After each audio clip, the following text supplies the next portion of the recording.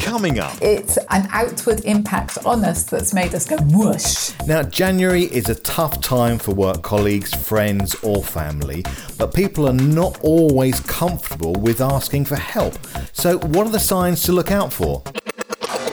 Digital learning that's dramatically different. Welcome to this TED Learning podcast. Hello, I'm Darren from TED Learning, and with me is Mandy Preece. Now, Mandy is a communications tutor and author of Being Rock. Now, Being Rock came about after she became an end-of-life volunteer and discovered that actively listening wasn't enough. People needed to feel heard. And in 2017, her training was awarded the Princess Royal Training Award for Best Practice in the Workplace. Mandy has now helped other hospices set up similar schemes. And in 2019, Mandy was the NHS Unsung Hero Volunteer of the Year. And her joy of receiving the award was matched by being asked to be part of the NHS Helpful Steering Group on volunteering within the NHS. Hello, Mandy. Thank you, Darren. Lovely to be here. And in the book, you talk about observing their body language. So just tell us about how you define body language in terms of your book. Well, one of the things I noticed, Darren, is that people, when they're troubled, tend to present two types of body language. So I call them inward and outward. And inward is when somebody's feeling the weight of all their emotions inside themselves. So they've internalized that feeling. And what they tend to show then is a body language where they're trying to hide from you and hide from the world. And we all know that look. It's when, if you saw somebody walking along a beach, their head's down, their eyes are downcast. Quite often the arms are folded in a protective sort of way. And people can either walk very slowly with this sort of inward body language, almost like they're walking through treacle because the weight of the world is on their shoulders. Or if they are forced into a social situation like school pickup, for instance, you can spot somebody as inward because they'll whiz in and whiz out of the playground with the head down. And so it's an escape defence posture. And if they are speaking, it's all about how they feel inside. So I feel sad, I feel frustrated. They might feel angry, but it's not an anger directed outwards. It's an anger held inside. And it's a very downcast pulling in of the body. And it is one of those things that you recognise very easily. If you have a look and watch people, you can see people that are troubled and in inward. And, you know, we all know what the child coming out of school with the face on looks like. And you instantly know they've had a bad day. So the next time you witness that, have a look at the body. Because actually, the reason it's called body language is because we show an awful lot with our body rather than our face. How we hold our body is a huge clue to how we're actually feeling. When you're talking about inward body language in the workplace, for example, as well, it's interesting, isn't it? I suppose it's the quietest person. I mean, you know me, I can talk for Britain, but Patrick, my colleague, who's a trainer, will often notice the person who hasn't said anything and will help them to say what they need to say. And I suppose it's looking out for those people as well in the workplace, the ones that are quieter in meetings, the ones that are quieter in the office as well. I think that's a slightly different thing. So I call it inward, outward and invisibles are the three types. And you're talking very much about that invisibility. Who are the invisible people in any social situation or any workplace situation? Introverts can easily become invisible people just because they find it hard to say what they're thinking. It sounds that you have good meetings at TED and that everyone's included, but you know, it's very easy for people to get lost. And just talk to me about outward body language. Outward body language is very different. So outward body language, you know that that person's in the room. You know when they've come through the door. It's the bash and crash through the door. It's the dropping the bag down. It's very noisy outward. And people make their body very big. They definitely will make eye contact with you. They will point fingers. They'll use big arm gestures. The idea is I'm really, really fed up now and I'm going to let you know. And outward tends to be not so much how I feel inside, I'm feeling sad or whatever. It's more that something outside of me has impacted on me and made me very cross or very upset. So it's normally somebody cut me up on the way here, or I cannot believe what's happened on the news. Somebody's used up the last coffee and now I can't have a coffee. It's somebody else's fault. It's an outward impact on us that's made us go whoosh. Mine tends to be lots of people booking meetings in my diary. Yeah. The world of working virtually, it's just like it becomes a nightmare. Yes. And I think what we forget is that both inward and outward, and indeed people who are invisible, can feel very unheard in each situation. And how do we enable those people to feel heard has been the next part of the journey, really, for me. So we talk about body language. Is there anything else we should be watching out for besides body language to see that someone's not feeling 100%? Yes, so the big part of my journey, I'm so grateful to the patients and the families I sat with, was realising that body language, obviously, if you're in a bed, is inhibited. So then it was, well, how are those people letting me know whether they're inward or outward? And this was the huge revelation for me. It's that people talk inward and outward. So inward people will tell you how they feel, but they will hide it just like they're hiding their body language. They normally will do what I call the drop. They'll drop into the conversation what's really bothering them, but they'll normally hide it between a load of other words. So they might say something like, yeah, I'm really enjoying the project I'm working on at the moment. The deadline's really tough, but I can manage. So there's a sandwich going on between what's really the problem, but we're hiding it in a bunch of other words, or we'll instantly drop and dismiss it. So I've got loads of emails, it's been horrendous, but then everyone's in the same boat. Okay, so we drop and then we dismiss.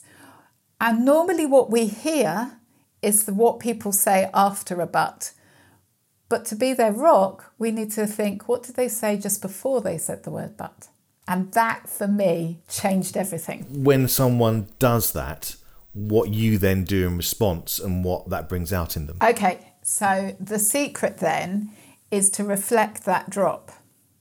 Normally you might not spot the first drop, but you probably will spot the second one. Either they'll use the same words or they use a theme, like, I'm tired, I'm exhausted, really not sleeping well. So there'll be a theme there that I'm not coping because I'm tired. And all you do is you choose one of those words and just say tired. How you say it is very important. You mustn't make eye contact. If you do, it's quite hard to do it over a podcast, but if you look directly at somebody and go tired and have that little question mark at the end of your voice, you've just shone a great big light on their vulnerability, and if they're in inward, they're going to clam up. You'll lose them. Because remember, they're in inward and they're trying to hide. So they need you to be their rock, but not like knocking on their door. So you want to reflect it by just almost like you'd say, that I'd just say tired and not look at them. And then hold silence. You can't then fill that gap. Because what happens then is that person feels heard. They feel really heard. They might not respond to you, Darren. That doesn't matter, because in that exact moment, they know that you can be rock for them and that they can return to you as a safe person in the future. The magic of it is they still feel heard. If I give you an example from end of life, a guy told me, he said, I've had loads of lovely visitors today. Obviously, I'm going to meet my maker soon, so he's saying I'm going to die. But the cricket's on later on telly. And he said the word maker a couple of times, and the second one I repeated. And he completely ignored me as if I hadn't said it. And then when his family arrived and I got up to make some more tea, he sort of signalled to me and said, can you come over? And he whispered in my ear, can you come back tomorrow and talk to me about this maker thing? Because that's what I really need to discuss. So he knew I'd heard him. It's those poignant moments. So if we can reflect a drop, the big thing I would say about it is don't make a habit of it with people. It's got to be when you really need it, because otherwise they'll realise you're doing a thing and it becomes a bit weird. But it's really interesting in that you almost got to be alert to it, haven't you? It kind of pops up in the most unusual situations. I attended one of your talks once, and you told us about the drop and keeping quiet. And I remember my teenage son, teenage boys at that age aren't exactly the most chattiest of people in the world, or not always opening up. And we were just tidying his room. Yeah. And he did a drop, and I noticed it. I thought, that's one of Mandy's drops. Obviously, don't say that out loud because that just ruins the moment. Yeah. So I literally repeated the word back to him, and then he opened up about a subject, and I was completely blown away that it literally was like out of your textbook. He just gave me a drop. I responded and let it go quiet, and then he came back and we had a really good conversation, just tidying his room. And I suppose it can happen in a canteen, or if you're just out socially meeting with somebody. Yeah. And it's just being aware of it, I guess. Yeah, and I think what's interesting, you're tidying the room, so you're present together. He knows he's got his dad with him, but you're not necessarily making eye contact because you're both busy. And it's fascinating how it works. So that's inward speak.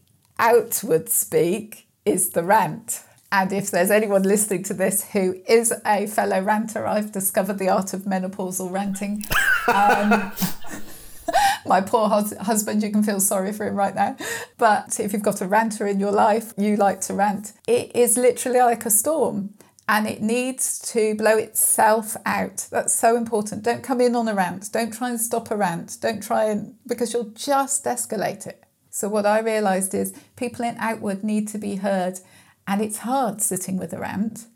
It's hard listening to it. But if you do, they will literally let off the steam. And then they come back to you. And when I realised that people have a certain way in which they speak, so they rant and then they return, and the returns can be hilarious. They can be very predictable. If you know somebody who rants a lot, watch out. How do they let you know they're done? So I've got a best friend who says, anyway, that's enough about me, how are you? And I know she's back. Some people will use humour. Some people will go, well, I didn't realise I was that upset. And whatever it is, people have a way of letting you know that they've come back. And then once they're back, they are then open for you to have a conversation. So I think in the workplace, if you let someone rant, let that steam go off, then you are then able to then talk, perhaps more professionally, about what the situation is and what you can do about it. So I have a very cheesy, it's terribly cheesy, Darren, way of remembering that. I have to rock before I do my roll. I have to rock before I roll. So if somebody's ranting, I've got to be rock. Because if my role is to sort out the problem afterwards, whether it's with my son or in a professional capacity, that's fine, but I have to listen first. They have to feel heard first. I suppose some people might find dealing with a ranter really, really hard. So I know of people who find that way of communicating really aggressive and really imposing and struggle just to be there during the rant. And what would you say to somebody who's triggered like that and just literally wants to walk out because they find that really overbearing? Well, there is a fine line between being a rock for others and being a rock for ourselves. And I think if you do find it very threatening and overbearing, then walk. Because actually you cannot be a rock for other people if you don't care for yourself. And your well-being is as important, more important actually, than anybody else's, because we can't pour from an empty cup.